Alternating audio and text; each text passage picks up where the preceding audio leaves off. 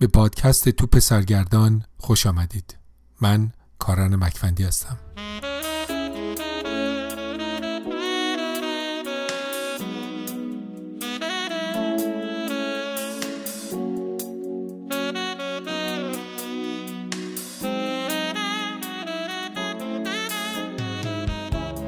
این اپیزود ترجمه فارسی فصلی از کتاب نامه‌هایی به یک ورزشکار جوان اثر کریس باش است.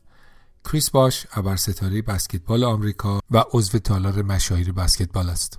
همانطور که از عنوان کتاب برمی‌آید، فصل‌های این کتاب نامه‌هایی است از زبان او که برای یک ورزشکار جوان نوشته شده. امیدوارم لذت ببرید.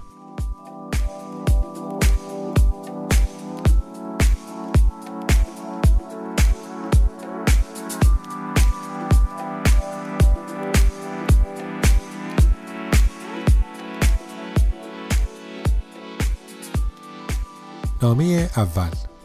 وقتی از خستگی جانی برایت نمانده. خسته ای و دیگر جانی برایت نمانده ها؟ به زندگی یک بسکتبالیست خوش آمدی. احساس همیشگی در زندگی یک ورزشکار شوق و آتش پیروزی یا احساسی که هر چی شوت میزنی گل میشه نیست. احساس همیشگی در زندگی ما ورزشکارا اینه که خسته ای. بدنت کوفته است. هر لحظه احساس میکنید که جونی برات نمونده و یک قدم دیگه نمیتونی برداری. از تمرین خسته ای، انرژی برای بازی کردن نداری، حوصله این که بشینی ساعتها فیلم بازی رو تماشا کنی نداری، از مشق و درس خسته ای، از همه چیز و همه دنیا خسته ای. شاید هنوز به کوارتر دوم نرسیدی خسته ای، به نیمه راه زندگی یا مسیر شغلیت نرسیدی خسته ای. موج خستگی اهمیتی به زمان نمیده. وقتی میاد مثل آوار روی سرت خراب میشه. اما چون هنوز زمان بازی یا عمر تموم نشده، باید یه جوری از یه جایی مقدار انرژی و اراده پیدا کنی و تا ثانیه آخر بری جلو. تا حالا حتما چند بار شده که مربی بهت گفته توی زمین، روی چمن یا سوی سالن بدنسازی 110% تلاش کن. خب از نظر ریاضی 110% که غیر ممکنه. بعضی وقتا پیدا کردن آن جرقه اضافی به نظر شدنی نمیاد، اما یه جوری پیداش میکنی. میدونی تو این زمینه چه کسی فک من انداخت روی زمین؟ کندیس پارکر، پاور فوروارد تیم لس آنجلس اسپارکس که قهرمان WNBA شد. بین سالهای 2008 و 2009 وقتی که تازه وارد لیگ شده بود، کندیس کاری کرد که من در مقابلش حس میکنم کل دوران بازیمو فقط چرت زدم. او ابتدا تیم تنسی والنتیرز را برای بار دوم متوالی قهرمان دانشگاه آمریکا کرد. بعد در یارکشی WNBA یار اول شد و فردای آن روز به لس آنجلس پرواز کرد تا در نشست مطبوعاتی تیم اسپارکس شرکت کند. 6 هفته بعد برای اولین بار به عنوان بسکتبال حرفه‌ای وارد زمین شد. 2 ماه بعدش هم وسط فصل WNBA از تیم جدا شد تا به تیم ملی آمریکا بپیونده و به المپیک پکن بره. کندیس در پکن طلا گرفت و بلافاصله برگشت و فصل رو با اسپارکس تموم کرد. کندیس در اون فصل هم بهترین بازیکن تازه وارد سال شد و هم با ارزش‌ترین بازیکن لیگ. یه وقت فکر نکنید الان وقت استراحت کندیس رسیده. او برنامه داشت تا به اروپا بره و در یورولیگ بازی کنه. اما چون ازدواج کرد و زایمان، اروپا رفتن به بعد موکول شد. زایمان هم نتونست جلوی کندیس رو بگیره و در فصل بعد WNBA او فقط 8 بازی اولش رو از دست داد. کندیس به من گفت زندگی یه بسکتبالیست زن اینجوریه. نمیشه ایستاد و دور و برش رو نگاه کرد. همینطور یکی پشت یکی باید مراحل زندگی رو گذروند. این چرخ زندگی ماست. خستگی و کوفتگی بدن کندیس رو میتونستم از حرفاش حس کنم. صدای ترق تروق مفاصلش وقتی که در سفرهای داخلی یا خارجی توی وان یخ میشست رو میتونستم بشنوم. تازه به همه اینا مراقبت از نوزاد رو هم اضافه کنیم. این زندگیه که ما انتخاب کردیم. مهم نیست چه ورزشی میکنیم. کندیس 7 فصل متوالی با همین برنامه فشرده بازی کرد و در این مدت خستگی بزرگترین رقیب او بود. کندیس گفت اینکه هر روز بیدار شی و برای فصل عادی آماده باشی خیلی سخته. خصوصا وقتی که میدونی هنوز چند ماه دیگه از فصل باقی مونده. وقتی به دوران دبیرستان خودم فکر میکنم، اولین چیزی که به ذهنم میاد احساس وحشته. احساس وحشت از تمرین ما خیلی سخت بود و من همیشه خسته بودم. سال اول دبیرستان یه مربی داشتیم به نام رابرت آلن. هنوز صدای سوت زدنش تو گوشم هست. اینکه هی میگفت باید رو بدنسازی کار کنید، باید رو بدنسازی کار کنید. هرگز فراموشم نمیشه. هر وقت این جمله رو میشنیدم قلبم میافتاد تو کفشم. وقتی عقربه باک بنزینم روی خالی بود، نمیدونستم اون چند لیتره آخر از کجا بیارم. میدونستم که تا سرحد مرگ خسته میشم، اما یواش بدوم مربی پدری از ما در میاره که اون طرفش ناپیدا. وقتی از خستگی داری میمیری، چطوری نیرو و قدرت پیدا کنی که به راهت ادامه بدی؟ اگه حواست به دور و برت باشه، این نوع ترس شاید چیز مثبتی باشه. ترس از شکست به من و هم‌تیمی‌هام قدرتی میداد که قبلا خبری ازش نداشتیم. البته بگم درک این نکته تو اون سنی که ما بودیم کار سختی بود. کار یک ورزشکار دویدن مداوم اون همه سویساید، انجام تمرین‌های استقامتی، نفس زدن‌ها، از تشنگی هلاک شدن، دور زمین دویدن هنگامی که داری از خستگی میمیریه. تنها چیزی که می‌خوایی اینه که یه لحظه استراحت کنی. 2 دقیقه، 1 دقیقه، اصلا برای 15 ثانیه که فقط نفست بالا بیاد. ولی مربی اجازه همون 15 ثانیه استراحت رو هم به تو نمیده. همونطوری که کندیس گفت، تلاش در زندگی بسکتبالیست توقف نداره. همینطور پشت به پشت باید جون بکنی. مربی آلن تلاش میکرد اراده ما رو خورد کنه. حداقل از نظر ما اینجوری به نظر میامد. اما او داشت به ما یاد میداد چطوری از بدنمون انرژی بیشتری بیرون بکشیم. اگه بخوایم با اصطلاحات فنی کار مربی آلن رو توضیح بدیم، اون داشت به بدن ما یاد میداد تا از هر نفس اکسیژن بیشتری جذب کنیم. به همین دلیله که همه ورزشکاران از دوران باستان 2 سرعت رو جز تمرینات خودشون قرار میدادن. بیشتر ورزش‌ها مثل بسکتبال شامل دویدن با نهایت سرعت برای مدت کوتاه، توقف برای مدت کوتاه و دوباره دویدن با آخرین سرعته. همین که توپ میاد تو زمین با نهایت سرعت حمله شروع میشه. شوت میزنی، گل نمیشه و با نهایت سرعت به سمت دفاع برمیگردی. بعد داور سوت میزنه، بازی متوقف میشه. تازه اگه خوش شانس باشی خطا بگیره. بازی بسکتبال در واقع تکرار این سکانس برای 48 دقیقه است. بعضی وقتا این الگو هر 24 ثانیه تکرار میشه. بعضی وقتا هم اگه برای مایک دیانتونی در فینیکس سانز بازی کنی، این الگو هر 7 ثانیه یا کمتر تکرار میشه. تنها راهی که خودت رو برای چنین سکانس هایی آماده کنی اینه که در تمرین سریع بدوی و هر روز هم این تمرین رو تکرار کنی. مربی ما تلاش میکرد مثل هر ورزشکار دیگه‌ای هنگامی که ما خسته هستیم و نفسمون بریده بازم خوب بازی کنیم تا در نهایت حس رقابت کردن ما بر حس خستگی ما غلبه کنه. نوشتن این کتاب رو با چیزی شروع کردم که واقعاً بهش ایمان دارم. کیفیت بازی یک ورزشکار هنگام خستگی نشون دهنده ماهیت واقعی او به عنوان یک رقابت طلبه. اونایی که موفق هستن اصلا به خستگی فکر نمی کنن، چون اینقدر به خسته بودن عادت کردن که همه تمرکزشان روی موفقیته. در واقع هنر ورزشکار بودن شاید همین باشه، اینکه وقتی خسته‌ای و توان انجام کاری رو نداری، دیوارهای محدودیت ذهنی و فیزیکی رو با تحمل و تمرین خراب کنی و بری جلو. سالهای اولی که به تورنتو رپتورز پیوسته بودم، بازیکنای زیادی از تیم مقابل هنگام ریباند پنالتی از من سوالی میپرسیدن که کم و بیش شبیه این بود: میخوای چیکار کنی؟ میری برای ریباند یا نمیری برای ریباند؟ اوایل کار متوجه نمیشدم منظورشون چیه. لحن کلامشان شبیه بازیکنای هاکی بود که میخواستن دستکشاشون در بیارن و با هم گلاویز بشن. نگاهشون که میکردی زیر حلقه آماده برای ریباند بودن. خم شده بودن و با دستشون پاچه‌های شورت بسکتبال گرفته بودن و تلاش میکردن به مربی و دوربینای تلویزیون نشون ندن که نفسشون بریده. اینجا بود که ناگهان متوجه شدم منظورشون چیه. منظورشون این بود که اگه پنالتی گل نشد، آیا برای ریباند اقدام میکنی یا نه؟ با توجه به اینکه وقتی پنالتی دوم گل نمیشه، طبیعتاً تیم دفاع به خاطر جایگاه بهتری که برای ریباند داره تقریباً همیشه ریباند رو میگیره. اینجا بود که از بازیکن حمله انتظار تلاش برای ریباند نبود.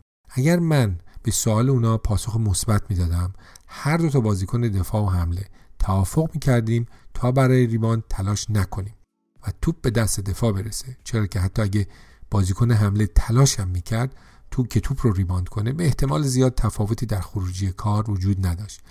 این توافق باعث میشد که هر دو بازیکن الکی انرژی مصرف نکنن و از سمت دیگه مورد غضب مربی به خاطر کمکاری قرار نگیرن. این توافق نوعی قانون نانوشته NBA، مثل دو مشتزن سنگین وزن که در راند 8 برای نفس گرفتن همدیگر بغل میکنن تا چند ثانیه هم شده استراحت کنن. شاید سوال کنید که آیا من این کار کردم؟ بله کردم. ممکنه بازیکنای دیگه‌ای باشن که بگن ما این توافق نکردیم، ولی خیالتون راحت باشه خالی میبندن. همه این کار رو کردند. اینکه با تیم مقابل توافق کنی که نهایت تلاشتو نکنی در هر شرایطی و هر دلیلی نوعی کلاه گذاشتن سر خود آدمه، یه جور تقلب در بازی بسکتبال. همینطور که سابقا در NBA بیشتر میشد، بعضی وقتها از این فرصت مثل آدم تشنه‌ای که وسط بیابون گرفتار شده برای استراحت کردن استفاده میکردم. خستگی ذهنی که کندیس پارکر در موردش حرف زد رو با گوشت و پوستم حس کردم و روزهایی بود که در برابر خستگی به زانو در می آمدم. هر بازیکنی تجربه به این شکل دارد.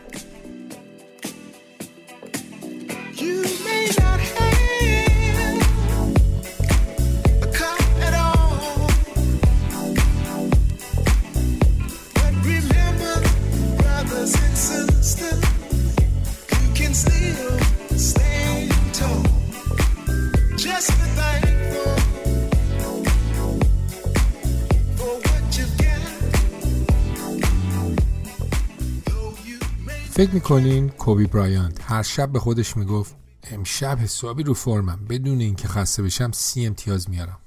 عمرن کسی که در برابر خستگی به زانو در میاد 30 امتیاز نمیاره. کسی 30 امتیاز میاره که وقتی خسته است هنوز میره جلو و از خستگی عبور میکنه. این رمز زندگی ورزشکاره. برای سخت کوش شدن باید از سخت کوشی جان سالم در ببری. تمام عمرم بازیکنان مثل کوبی برایانت، تیم دانکن و ریپ همیلتون رو از نزدیک تماشا کردم که چطوری در دقایق آخر کوارتر 4 انگار دنده جدیدی پیدا میکنن و یوهویی موتورشون روشن میشه. وقتی بعد از یه پیکن رول بالای 3 ثانیه کوبی یار مستقیما شد، شروع کرد به سر به سرم گذاشتن. دانکن باسن گندش رو تو سینه من فرو میکرد و منو زیر حلقه هول میداد، جوری که وقتی پیوت میکنه تا تخت حلقه بزنه من اتوماتیک تعادلم از دست بدم. یادم میاد که برام مسجل شد که در کوارتر 4 توان رقابت با دانکن رو ندارم، اما حتی در شب‌هایی که بازیکن بزرگ منو شکست داد، این اصل رو از اونها آموختم که ورزشکاران بزرگ سطح دیگری از انرژی رو دارن که بقیه ندارن. من میخواستم اون سطح دیگه انرژی رو در خودم ایجاد کنم، مثل اونا جوری بازی کنم که در دقایق و ثانیه‌های آخر از نظر انرژی بر همه غلبه کنم. مدرسه که بودم این اصطلاح رو زیاد تکرار میکردم. اگه خودت دهن خودتو سرویس نکنی، بقیه دهن تو رو سرویس میکنن. میدونم خیلی راحت میشه در مورد اهمیت تمرین حرف زد، یا وقتی کسی داره در مورد اهمیت تمرین حرف میزنه آدم سرشو به حالت تایید تکون بده. اما خیلی سخته که در گرمای تابستون تگزاس روزی 2 جلسه تمرین کنی ولی هنوز مربی بهت وقت بازی نده. خیلی سخته که تو تنها کسی باشی که بعد از یه فست بریک برای دفاع برمیگردی، ولی چون هم تیمیات دفاع نمی‌کنن عملاً تلاش تو بیفایده میشه. همه اینها در حالی است که 70 بازی فصل رو پشت سر گذاشتی و میدونی که 1 ماه دیگه هنوز از لیگ باقی مونده، ولی تیمت هیچ شانسی برای رسیدن به مرحله حذفی نداره. یا حتی جایگاه مرحله حذفیت مشخص شده و فقط میخوای انرژی خودت رو برای اون مرحله ذخیره کنی. این جاییه که حریف موقع پنالتی از تو میپرسه که میری برای ریباند یا نمیری برای ریباند. این بود تجربه من از فصل اولم در لیگ. در حالی که میدونستم به پلی آف نخواهیم رسید، هر شب با 2 زانوی مجروح به زمین میرفتم و شبی 35 دقیقه بازی میکردم. در لحظات این چنینی تلاش کردن خیلی سخته، اما من همیشه به این باور بودم که اگر تلاش اصل کارم باشه هیچ جا نباید کوتاه بیام. اگه برای میانبر زدن یا کوتاه اومدن در یک بخش از زندگی یا بسکتبال دنبال بهانه باشیم، خیلی سخته که هر بار که نیاز به تلاش داری دنبال بهانه برای میانبر نگردی. اگر در زمانی که اهمیت چندانی ندارد ریباند کردن رو بیخیال بشین. خیلی سخته بتونید اراده کنید که در شرایط مرگ و زندگی ریباند کنید. وقتی در شرایط عادی تلاش نمی کنید چطور میتونید خودتون متقاعد کنید که در شرایط بحرانی تلاش کنید؟ آن هم در شرایطی که حریف شما با سرعت نور حرکت میکنه و همه تشنه یک ریباند یا یک مالکیت اضافه هستند.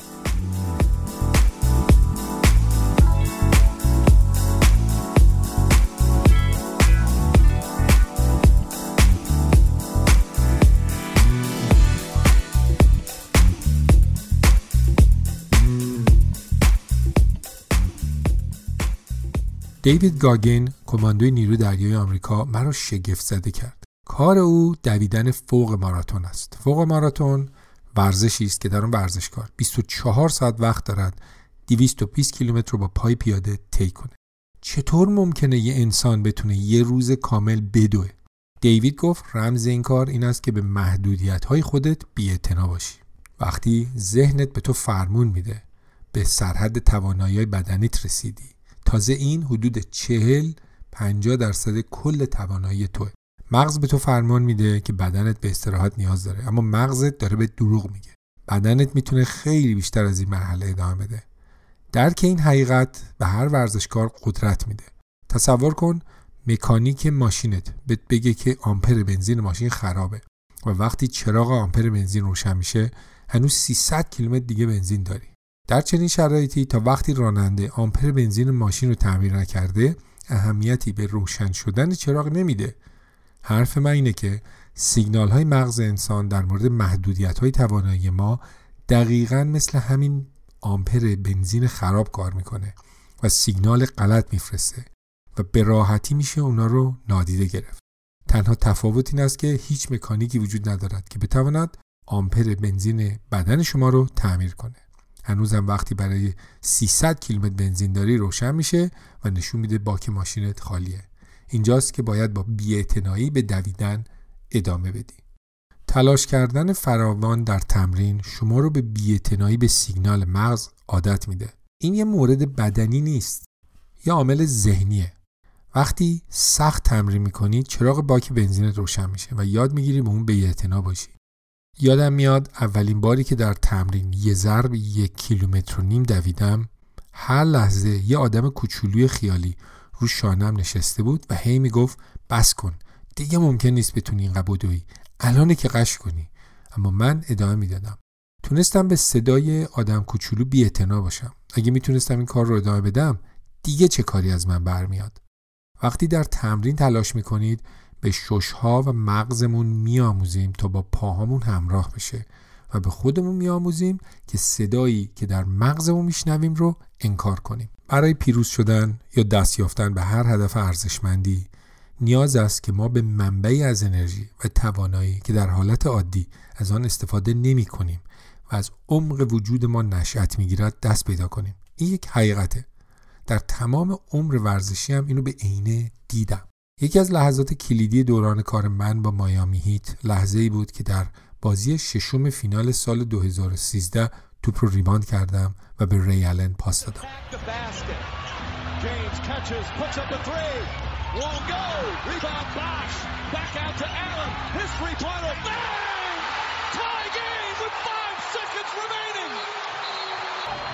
Chris Bosh with a huge offensive rebound. And now instant replay, enormous. ری آلن سه امتیازی زد و در ثانیه‌های آخر بازی برابر شد. شاید این صحنه را از تلویزیون دیدید. خیلی اون رو زنده تماشا کردن. چیزی که همه دیدند این بود که من تلاش کردم که ریباند کنم و بعدش هم ری آلن سه امتیازی زد. خیلی راحت میشه چارچوب تلاش من برای ریباند رو در این صحنه ندید. آن بازی 96م من در فصل و بازی ششم علیه سن آنتونیو بود. قبل از اونم در فینال کنفرانس ما با پیسرز به بازی هفتم کشیده شد. ریباند من در دقیقه 48م یک بازی 48 دقیقه‌ای بود که بعدش به وقت اضافه کشید. حرکت بعد از اون ریباند که یادم میاد این بود که در برابر تیم دانکن بهترین پاور فوروارد تاریخ جامپ بال پریدم. نمیدونم آیا میتونم این احساس رو که بعد از 96 بازی NBA چقدر خسته بودم به شما منتقل کنم. تصور کنید خسته ترین حالی که تو زندگیتون بودید. حالا اونو بگیرید و در 20 ضرب کنید. این مقدار خستگی من در اون لحظه بود. توجه کنید وقتی صحبت از پلی آف و حذف شدنه، هیچ توافق نانوشته‌ای بین بازیکن‌ها وجود نداره. همه بازیکن‌ها در بالاترین سطح با سرعت نور بازی میکنن. در این حال مغز همه بازیکن‌ها به اونا دستور میده بایستن و استراحت کنن. اینجاست که حریف ریباند میکنه و تو باید با نهایت سرعت به دفاع برگردی. بعضی وقتا حریفی که ریباند میکنه راسل وستبروکه و مثل موجودی که نصفش چیتاست و نصفش گاو میشه به طرفت هجوم میاره. اینجاست که بدنت به طور ناخودآگاه به تمام دردی که میکشی عکس‌العمل نشون میده و مغزت دستور توقف میده و در این لحظه باید بدون فکر کردن به تلاش ادامه بدی، چون اگه شروع کنی به فکر کردن به این نتیجه میرسی که داری عقلت رو از دست میدی. چیزی که ری آلن در مورد پایان بازی ششم فینال 2013 گفت همیشه تو ذهنم موند. ری گفت تصور کن در تمرین یه ذره کمتر تلاش کرده باشی. تصور کن در بازی به جای دویدن یه خورده بیشتر راه رفته باشی. تصور کن آخر بازی حساس بنزین تموم بشه. اگه این چیزا باعث شه قهرمانی رو از دست بدی جای تأسفه.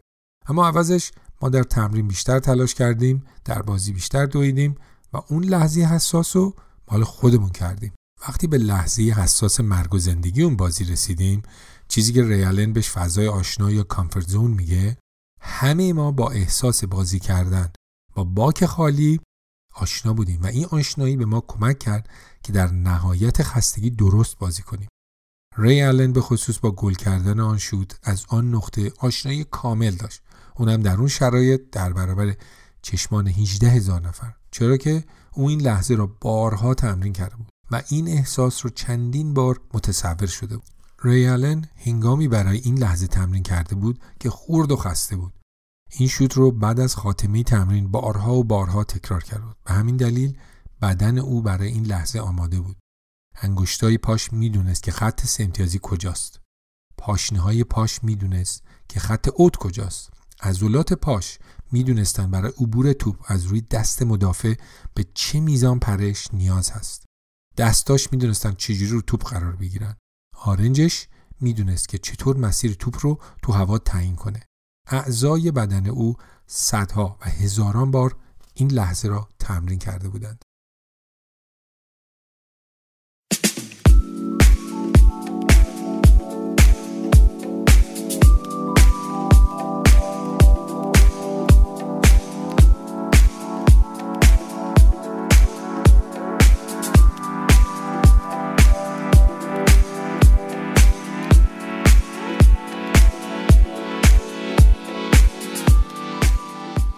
شاید آخر بازی ششم فینال 2013 رو یادتون بیاد، جایی که همه بازیکن‌ها خیس عرقن، تیم برنده خوشحالی میکرد و تیم بازنده مستقیم به رختکن رفت تا دوش بگیره. شاید تصور کنید که اینا چون ورزشکار حرفه‌ای هن ممکنه کمی خسته باشن ولی در انتها حال و روزشون اوکیه. خیر، همه بازیکنایی که تو زمین دیدید یا مصدوم بودن یا همه جاشون درد میکرد. جایزه ما که بازی رو برده بودیم این بود که یه بار دیگه در بازی هفتم در برابر تیم دانکن قرار بگیریم. بازی که مطمئن بودیم سخت‌تر و دردناکتر از همون بازیه که اون لحظه تموم شد. یادم میاد رئیس تیم مایامی پت رایلی گفت در اعماق روحتون جستجو کنید و ببینید چی پیدا میکنید. در آن سری بود که تک تک بازیکن‌های تیم در اعماق وجودشون گشتن و اون چیزی رو که در زمین پیاده کردن یافتن.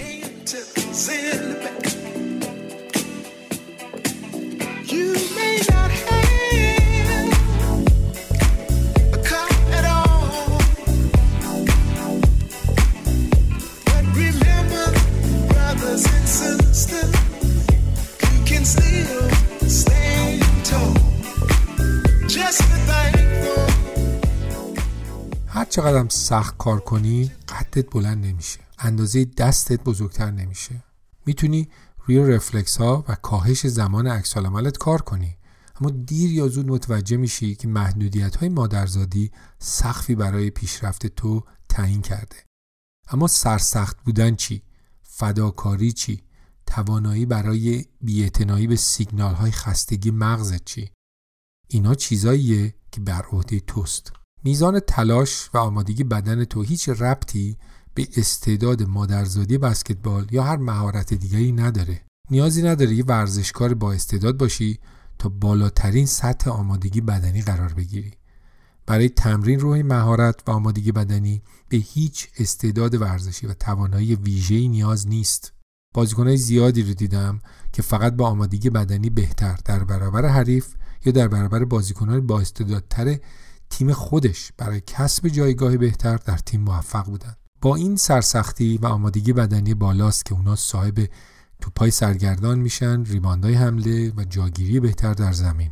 جی ردیک نخبه شوت‌زنیه، اما دلیلی که اون 15 سال در لیگ قرارداد داشت و بازی میکرد اینه که این مرد لحظه‌ای در زمین آرامش نداره.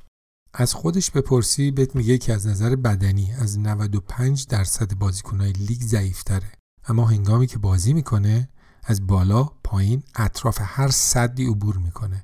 انقدر میدوه تا بالاخره نقطه شوتشو پیدا کنه تا تنها استعداد برتری که به دیگران داره، در واقع شوت زدن رو برای پیروزی تیمش به کار بگیره. بسکتبال بعضی وقتا شبیه 2 ماراتونه. آخرین کسی که سر پا میمونه برنده است. بعضی وقتا شبیه نبرد تن به تنه. آخرین بازیکنی که توان حرکت کردن داشته باشه پیروز از زمین بیرون میاد. وقتی من بزرگ می شدم بن والاس، اسکاتتی پیپن و دنیس رادمن 3 نفر از سرسخت‌ترین بازیکن‌های لیگ بودن. اسم و رسم این 3 نفر به خاطر دفاع و ریباندشون بود. میخوای بدونی این 3 نفر کدوم دانشگاه رفتن؟ دانشگاه جنوب غربی اوکلاهوما، آرکانسای مرکزی و ویرجینیا یونیون.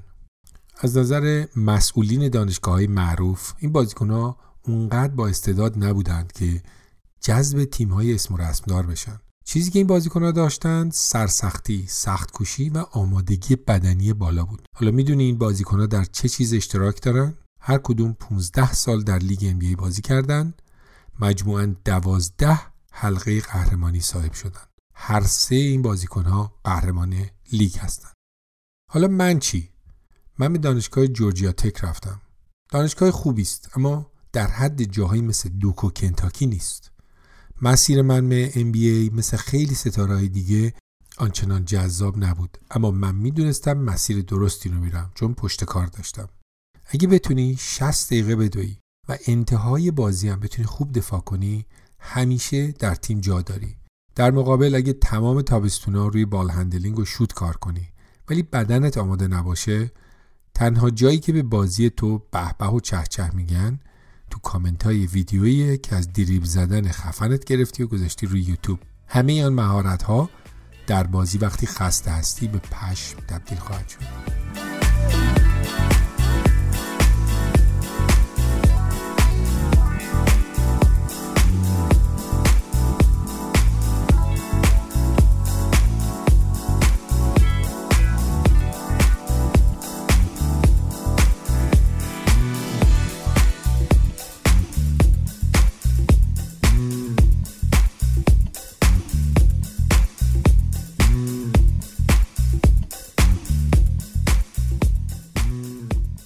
امیدوارم احساس نکنی که حرفای من مثل سخنرانی کسیه که همه بسکتبالش مادرزادی بوده، مثل اونایی که به صبح زود بیدار شدن عادت دارن و خیلی راحت به همه پند میدن بابا زودتر بیدار شو. همونطور که قبلا گفتم افزایش استقامت بدنی کار سختیه. هیچ کسی تا حالا نگفته ثانیه شماری میکنم تا یه عالمه 2 سرعت تمرین کنم. بی‌تعارف بگم من همیشه از دویدن متنفر بودم. از دویدن و خسته شدن میترسم. از اینکه نفسم ببره میترسم. از احساس سوختن در عضلاتم میترسم. از اینکه جلوی همتیمی‌ها کم بیارم میترسیدم. از اینکه مربی سرم داد بزنه که در تمرین چرا کم کاری میکنی میترسیدم. زمانی بود که از تمرین وحشت داشتم چون میدونستم این ترس‌ها برای من غیر قابل اجتناب است. با همه این حرف‌ها به تمرین کردن ادامه دادم. ترسو با جون و دل خریدم و این کار باعث شد من بهتر بشم. میدونی منظورم چیه؟ راستی به من کمک کرد بهتر بشم. به خودم گفتم با این وضع راهی جز پذیرا شدنی احساس ندارم. این نوع نگاه دقیقاً چیزیه که برای عبور از تمرین سخت و تمرین سخت بعدی به اون نیاز داری. اینکه در زمین بسکتبال بالا پایین بدویم و از خستگی پاهامون بسوزه بخش جدا نشدنی از شرح وظایف بسکتبالیسته. عضلات پاها و ریه شما خواهد سوخت. نکته این است که شما باید با این احساس عادت کنی و بیاموزی چطوری از این محدودیت عبور کنی و بری جلو. در فصل استراحت با کن رابرسون مربی بدنسازی هم کیلومترها میدویدم. کن مربی من، لری جانسون، لمارکس آلدریچ، کرت تامس و چند تا دیگه بازیکن اهل شهر دالاس بود. هر روز کیلومترها میدویدیم. 1 مایل رو زیر 6 دقیقه و هر روز هم این کار رو تکرار میکردیم.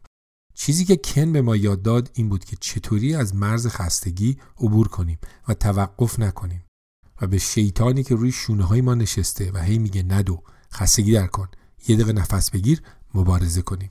یواش یواش به این احساس خستگی عادت میکنی، به اینکه عضلات ساق پا و پشت رونت بسوزه عادت میکنی. دور دوم و دور سوم صدایی به هم میگفت وایسا استراحت کن، ولی من تو ذهنم میگفتم خستگی موقتی است، قهرمانی همیشگی است. خستگی موقتی است، قهرمانی همیشگی است. بعد راهی پیدا کنی که عاشق دویدن‌ها، وزن زدن‌ها و تمرینات آمادگی بدنی بشی. اولش وانمود کن که عاشق این کاری. با هر راهی که بلدی خودتو گول بزن که دوستش داری. تفاوت کسی که دوم میشه با اون کسی که قهرمان میشه اینه. کسی که دوم میشه میگه این چه مصیبتیه، من نیستم. ولی کسی که قهرمان میشه میگه این چه مصیبتیه، اما بیشتر بده بیاد. یا اونجوری که محمد علی گفت از هر دقیقه تمرین متنفر بودم، اما به خودم گفتم الان این مصیبت رو تحمل کن، عوضش 1 عمر قهرمان بمون. یادت باشه درد موقتی است، افتخار همیشگی است. اگه میخوای جلو بری باید به درد عادت کنی، باید به از نفس افتادن عادت کنی. بهت قول نمیدم روزی برسه که به درد عادت کنی، اما تضمین میدم اینقدر با این حس آشنا بشی که بتونی تو ذهنت یه فضای فکری پیدا کنی که زیر فشار درد و خستگی راهت رو ادامه بدی و نگران متوقف شدن نباشی. عملی نیست که یه فرد بتونه درد و خستگی رو احساس نکنه، اما میتونی یاد بگیری چطوری اونو پذیرا باشی. بگی آها تو رو یادم هست، میدونم چه شکلی هستی و میدونم باهات چیکار کنم. پس هنگامی که در دقیقه آخر کوارتر 4 خیس عرقی داری نفس میزنی و قلبت داره از سینه بیرون میاد، دیگه مضطرب نمیشی. به خودت میگی قبلا هم این وضع رو دیدم. هدف اینه که به خودت بگی میدونم با این وضع چی کار کنم و روی بازی تمرکز کنی، نه درد ناشی از سوختن عضله. وقتی به مرز توانایی بدنی و مقاومت عضلات میرسی، اونجاست که مشخص میشه چند مرده حلاجی. هنگام بازی‌ها این توانایی خودشون نشون میده. نه تنها در بازی بلکه در همه جای زندگی خودشون نشون میده. وقتی در تمرین داری سویساید میدویی، خاتمه کار اونجایی نیست که تو خسته شدی. خاتمه کار اونجاییه که مربی سوت میزنه. اما در بازی خاتمه کار جاییه که ثانیه شمار عدد 0 رو نشون میده و اونجاست که برنده و بازنده مشخص میشه. در زندگی هم همینه. زندگی منتظر نمیشه تو حسابی استراحت کنی و آماده باشی بعد یهویی یه آزمون بزرگ رو در برابر تو قرار بده. زندگی آزمون رو هر وقت دلش خواست جلوی راه تو قرار میده. شغل تو از دست میدی، یا چیزی که برات بسیار مهمه شکست میخوری، یا کسی که خیلی دوستش داری مریض میشه. فقط منتظر شو که بچه دار بشی تا اینو حس کنی. تفاوت آدمایی که زیر فشار زندگی له میشن و اونایی که از سد مشکلات عبور میکنن و قوی‌تر و عاقل‌تر میشن اینه که وقتی خسته و درمونده هستن از اعماق وجودشون ذره استقامت بیرون میکشن و همان نیرو اونا رو جلو میبره. حتی وقتی که هیچ چیزی عادلانه نیست، حتی در لحظه‌ای که تمام وجودت به تو میگه زیر بار خم شو، برو یه گوشه ناله کن. هنگام سختی‌ها مغزت ممکنه به تو بگه رسیدی به حد تحمل و الان باید دست بکشی. یادت باشه مغزت در مورد تواناییات به تو دروغ میگه. بله میدونم خستگی چیه. بارها در این نوشته روی این که خستگی رو با گوشت و پوستم حس کردم تاکید کردم. حتی همین الان احساس میکنم که داری این کتاب میخونی یا میشنوی، توی اتوبوس داری چرت میزنی، یا توی اتاقت هستی و از مشق و درس خسته شدی، یا بعد از وزنه زدن تو باشگاه دیگه جونی برات نمونده. میدونم چه احساسی داری. اما میدونی من به همه این خستگی‌ها چی میگم؟ میگم خیلی خوبه، بیشترش کن. تو داری عضله میسازی، داری از نظر ذهنی قوی‌تر میشی، داری با احساس ناراحتی که بیشتر آدم‌ها رو کلافه میکنه آشنا میشی، داری توانایی و قدرتی رو کسب میکنی که در لحظه حساس بهش نیاز داری. تو داری آمادگی بدنی برتری رو خودت به وجود میاری. این نه تنها توانایی ادامه دادن کار هنگام خستگی، بلکه میل به ادامه دادن و جلو رفتن هنگام خستگی است. حریف احساس تو رو با خیره شدن به چشات درک میکنه. یادت باشه وقتی که حریف به تو نگاه میکنه باورش نمیشه چطور بعد از این همه دویدن هنوز شق و رق ایستادی و انرژی داری. یادت نره حریف تو هم توی این لحظه دیگه رمقی براش نمونده. وقتی حریف در چشم تو که هنوز برای ادامه دادن رقابت جون داری، این لحظه‌ایه که ارادهش برای پیروزی شکسته میشه. اینجاست که تو باید حریف تو با کاردک از زمین بتراشی و بندازی تو سطل آشغال. میدونم تا اون لحظه راه زیادی در برابر توست و الان تو فقط خسته ای و یه عالمه بازی از فصل باقی مونده، یا برای کار روی مسئولیتی که داری هر روز میری فیزیوتراپی، یا معدل مدرسه‌ت خیلی پایین‌تر از اون چیزیه که برای دانشگاه رفتن لازمه. کوهی کار در برابر تو قرار داره و تو هم دیگه بریدی، انگار وسط جهنمی. درکت میکنم، اما میدونی در این شرایط چی میگن؟ میگن حتی اگر وسط جهنم هستی به جلو رفتن ادامه بده. این مرحله از عمر ورزشیت ممکنه اینجوری باشه، باید به هر قیمتی شده جلو بری و بدون وقتی از اون طرف این جهنم بیرون اومدی آدم قوی‌تر و سرسخت‌تری خواهی بود که شکست دادن تو کار بسیار سختیه.